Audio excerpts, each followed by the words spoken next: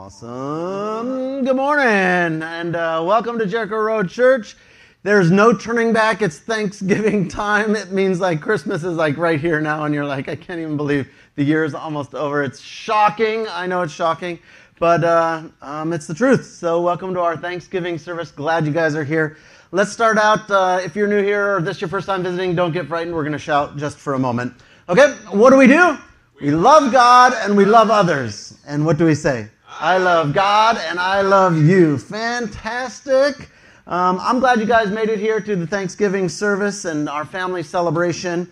Over the last couple weeks, we've been talking about practical evangelism. And one of the ways that we can share hope with people is to invite them into our community of faith and invite them to church. And if you are one of those persons that have been invited to church, and that's why you're here, because someone invited you, I want to let you know that the person who invited you, they love you deeply.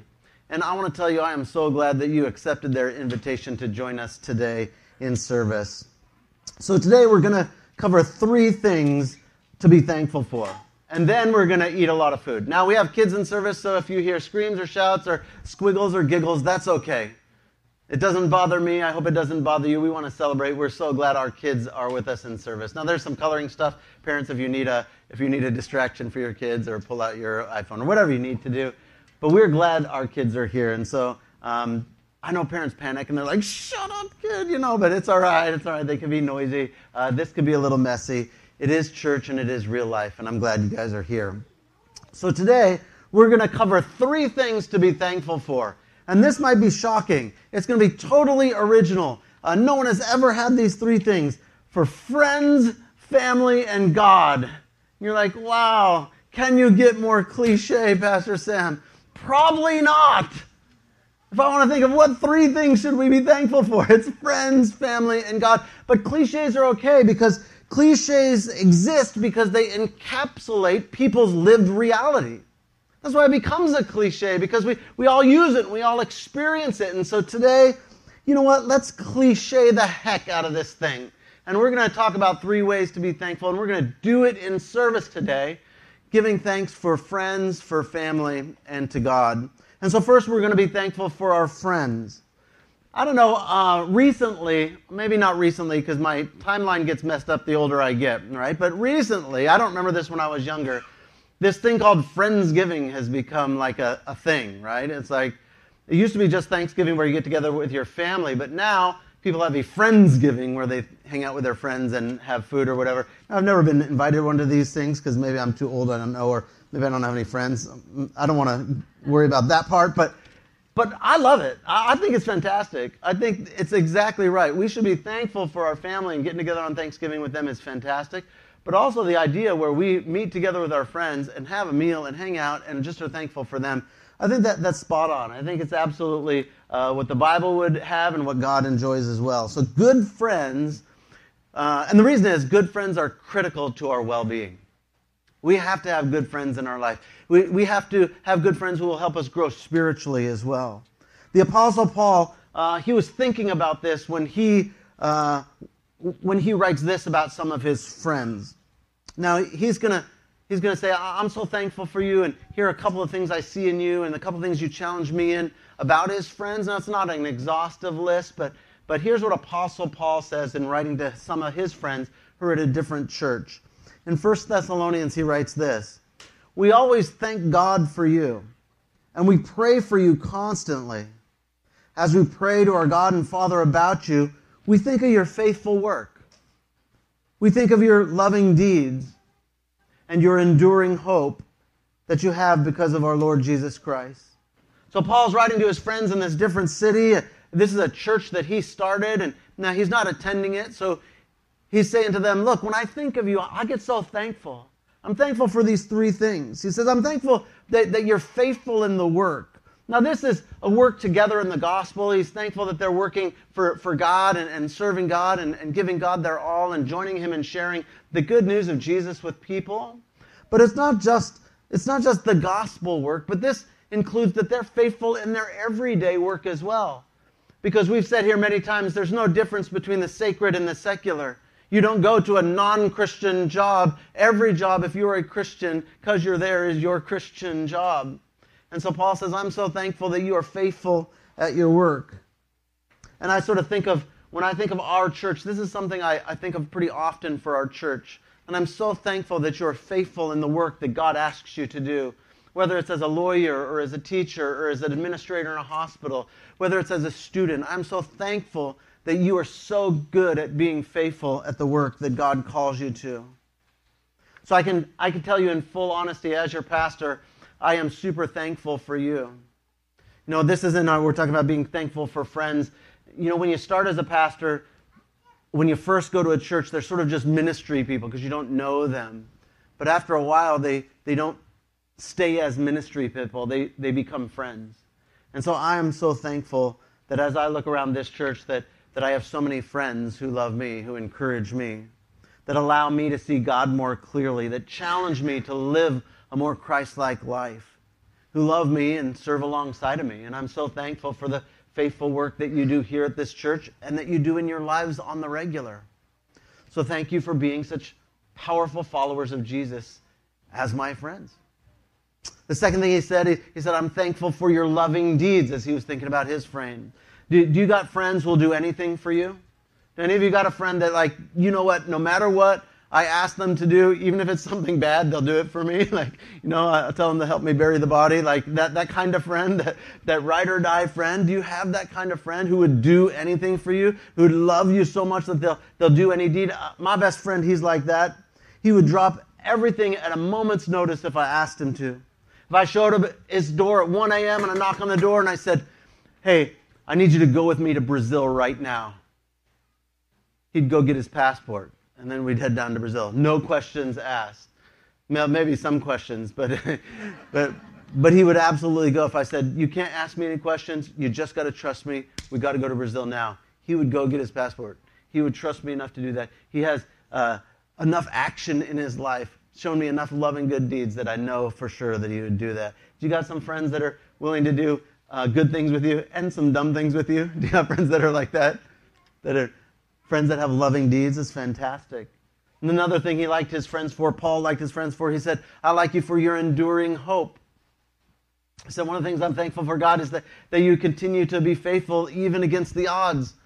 Now, my wife and I, we just visited our ministry partners in Thailand last week. That's why we weren't here. Now I had just been there in August. Now 3 months later, go back, and the place is almost dramatically different. Like, so much has been done. So much has been created. So many buildings have been completed, and the folks that are there are still continuing to follow God faithfully. And I sort of think of them as friends now. Before, used to go to missions when we first went there and be a missionary to them and do this. But as we get to know them and as we get to love them, they're not just missions, but they become friends as well.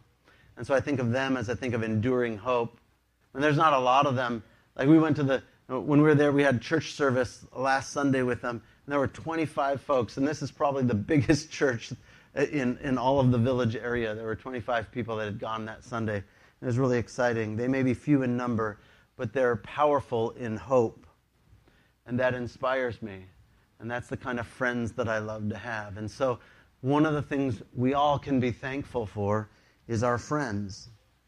So who are some of your friends that have been faithful to you, that have shown you love through their deeds, who have an enduring good work, who are always hopeful or give you hope? Do you have some friends like that? I'd like you to think of them right now.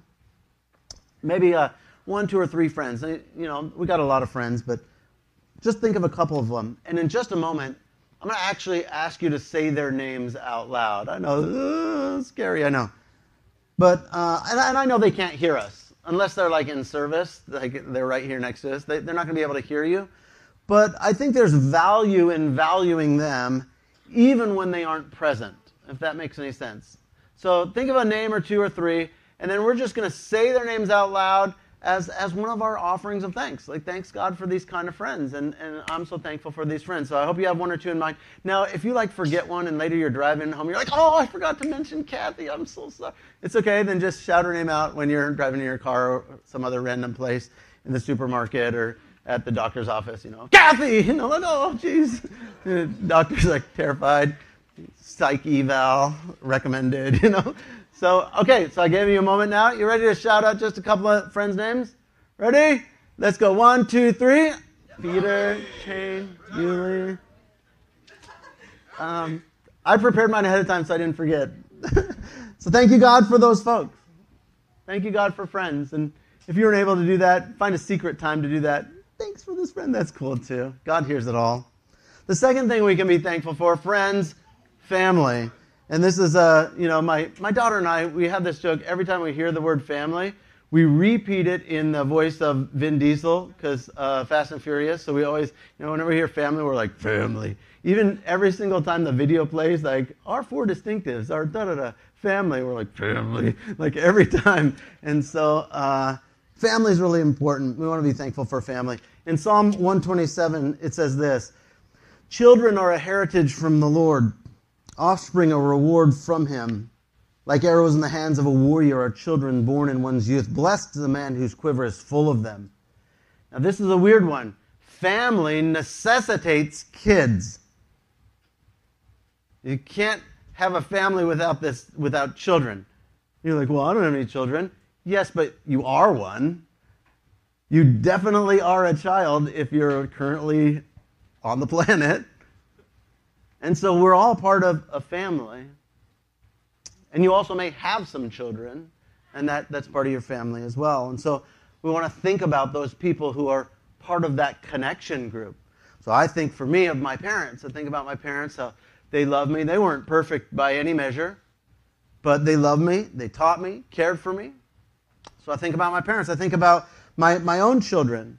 I can't express how, sometimes you try to put to words how thankful you are, and I get a chance to say it publicly, and I have to sort of like prepare a sermon about it. But when I try to think about my kids, it's hard. I'm so thankful for them. I'm so thankful that they cause like something inside of me where it's just like this, oh, I love them so much. There's not even words for it. Like those of you who are parents might understand, unless they're teenagers, because you have a different feeling at that time. But the good feelings will come back as they get older.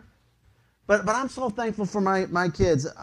And I know each of you are for yours as well. They make a heart so full. I'm thankful for my wife, that she married me, and I'm thankful that she hasn't come to her senses yet after 21 years, and so we're praying for that delusion to stay. I'm thankful for my extended family, like yours. Mine is weird. My extended family is complicated. There's all sorts of stuff. There's things. There's this. There's that uncle. There's as with all of us, but you know what? Even in all the mess, I'm thankful for my extended family. I think since it's important to be thankful for our family, we want to pause in our service. This is going to be messy again. It's okay. Today's messy service day. We're going to eat turkey and gravy, so that's going to be messy in a minute also. So it's going to be a little messy. Kids, if you're with your parents, in just a moment, I'm going to ask you to turn to your parents and thank them. If you have something specific to thank them for, you can. And parents, you're going to actually do the vice versa as well. You're going to thank your kids for maybe you have something in mind. And if you're not sitting by them, you're going to have to get up and move and go over to them. Even if you're a teenager and you don't want to. Now, if they're not in this room, what I want you to do is maybe your kids are older, they're not in this room, I want you to grab your phone and I want you to text them. Don't give them any context or anything. Just tell them, thank you, I love you. If your parents are not in this room, I want you to text them right now, thank you, I love you. Don't have to give them any more than that. Pique their interest. They'll be like, what's wrong? And maybe your parents have passed away, or maybe one of your children have passed away. Then I want you to spend a moment just remembering the good things that they gave you or they showed you. And so we're going to spend about 3 minutes doing this. And so there's someone you can either text or get up to or go to, and there's going to be a little music playing in the background for just 3 minutes. And we got our drum accompaniment here going on too. So let's go ahead and do that. So ready? 1, 2, 3. Go to your parents if you have them. Text them or just thank them in your heart.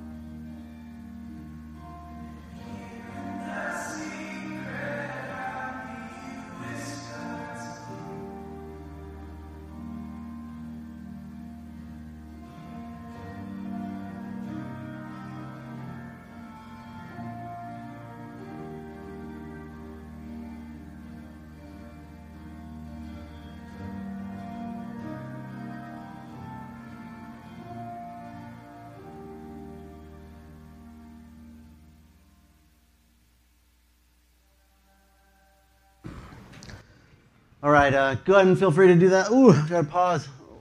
Oh, a little emotional there, Think about my father who passed away, and I texted my son who's not here. I said, thanks for being awesome, love you. He said, love you too. Did I do something? Yes, you did something. You're a wonderful human being, son, so love you. So fantastic. So we thank God for our friends. We thank God for our family. And lastly, we want to be thankful to God himself. There's another psalm, Psalm 9, which is this. Psalms are just songs that they used to sing in the Old Testament. This one, I love how this one goes. It's Psalm chapter 9, and just the first couple of verses. It says, I'll give thanks to you, Lord, with all my heart. I'll give thanks to you, Lord, with all my heart. I'll tell of all your wonderful deeds. I'll be glad and rejoice in you, and I'll sing the praises of your name, O Most High. So it says, God, I want to be thankful for you. I want to be thankful to you, and I want to rejoice in you. I want to rejoice in who you are, God, in the characteristics of the God qualities that you have. Things like, God, I'm thankful that the Bible says God is love. Oh man, that's like, that phrase is boss. That God is love. I'm thankful, God, that you are sinless. It's part of who you are. That you're not caught up in this mess and this mire, and you're not dragged down, and you're not duplicitous. I'm thankful that God is so powerful that he can forgive my sin and invite me into heaven. Not forcing any of us, but giving us the opportunity to join him for free. I don't have to do anything. I don't have to beg, borrow, or steal to get there. Thank you, God, for loving me enough and being powerful enough to do that. I love that part. And right before that it says, praise God, I'll tell of all your wonderful deeds. So we tell God we're thankful for who he is, but we also tell God we're thankful for what you've done.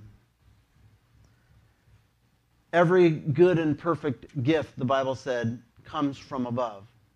Everything that's good comes from God. And no, I know sometimes people don't quite understand this because they think it's a little bit cheating. They think, hey, well, you Christians, you say like, if something good happens, you're like, oh, thank you, God, for the good thing. But when something bad happens, you don't say thank you, God, for the bad. So you give credit only to God for all the good things, and all the bad things you don't give credit to God for. And that's actually absolutely right. And I think their problem with it is sometimes people have a misunderstanding of what it means to say that God is in control of all things. To say that God is sovereign over all the world doesn't mean that God is causing every single activity or action. That isn't what we believe. That isn't what the Bible seems to say. The Bible does seem to indicate that we have free will. So we're not simply puppets on a string where God told me to do this. I got no strings to hold me. We're not doing that. Like God isn't orchestrating every moment of our life. When I consider God as sovereign, it's sort of as a king who is sovereign. Now the king is sovereign over the whole land, but that doesn't mean he's farming he's planting every seed. No, the farmers do that. Now, could the king show up on the farmer's land and plant the seeds if he wanted? He could, because he's sovereign over the land. Could he show up and take the chicken from the farmer? He could, because he's sovereign. That's sort of what it means. Can God interact? Does God interact? Yes and yes. Do all things belong to God? Can he orchestrate situations? Absolutely. But we are not puppets on a string. And so that's why God can get glory for all the good, but all the bad, God doesn't get any glory for, or doesn't get any shame for it anyway. Because none of the bad happens because of God. Now this is really important to understand. Not a single bad thing happened because God created everything perfect. Sin, evil, darkness, bad things only happen because we chose it. Because we broke what was perfect. God is the author of all good things, and all bad things come from sin, both originally from Adam and Eve, but also from our own sin. And so when God created Adam and Eve in the garden, it was perfect. There were no tsunamis, there was no cancer, there wasn't death or famine. And the moment they chose not God, the moment they rejected God, that's when the whole thing got screwed up. Not just their own personal lives, but the entirety of the creation. The Bible says all of creation is groaning and longing to be fixed for what has been broken by Adam and Eve. They broke the perfection. So the cause of evil is not God. Rather, the cause of evil is not God. Rejection of God. And that broke the world. So natural evil comes because the world's broken. Alzheimer's and sickness for our parents and even our children dying young. Like, God didn't do that. Adam and Eve did that. They broke it originally. And things, moral evil like murder or broken homes or rape, that comes not again from God, but it comes because people continue to sin. Again, their choice, not God's decision or God's desire. And so I think it's wholly appropriate to say, God, I want to thank you for all the good things. And I recognize all the bad things that are in the world, all the evil, the sickness, and the darkness. That is not God. That's not God. God is all the things that are good, and I can reject those things, and they don't impinge upon God in any way. And I can wholeheartedly say, God, I thank you for who you are and what you've done. Now, there will be a time where God does restore the world back to perfection, where there's no more death, dying, crying, or pain. We call that heaven. We call it God remaking the universe at the end of human time. But he doesn't do it now because there's still some people who need to come to know him. And so he's delaying that for just a moment. So we can thank God for all the good things that he does and that he brings. One particular wonderful that I think we always have to highlight as Christians is Jesus. So in 1 Corinthians 15 it says, the sting of death is sin and the power of sin is the law, but thanks be to God. He gave us victory through our Lord Jesus Christ. As believers, we thank Christ for his sacrifice, making the way to heaven possible for every single one of us, taking away our sins so that we might be right in the eyes of God, for loving us enough to die for us, then giving us meaning and belonging. We say, thank you, Jesus. So we can unashamedly thank God for every good and perfect gift, and I want to do that, like we have pause for each of the other two. We're going to pause, and the way that we thank God is, we call it prayer. You can call it just saying it out loud. It doesn't matter what you call it, where you just recognize God. And I want you to take a moment to think about some things that you're thankful for to God. Take a moment for some of the good things that are in your life that you can thank God for. Now, I know there are things that aren't good in your life, and I know there's difficult situations, but I want you to just let that go for a second. Just take a moment and say, God, I want to thank you for some of these good things. We're going to give you a couple minutes to think that and just sort of pray it out. And whatever, you don't have to have any sort of spiritual or magical language. Just say it and however you want to tell God those things. And today the message is a little bit shorter because I don't think service is over until we actually eat together. And so we're going to end a little earlier than normal so that we can have time that no one gets to escape. We all get to hang out and eat together. But before we get to that, I want you to think of just one or two things that you could just say, thank you, God, for this. And then we're going to close in a worship song.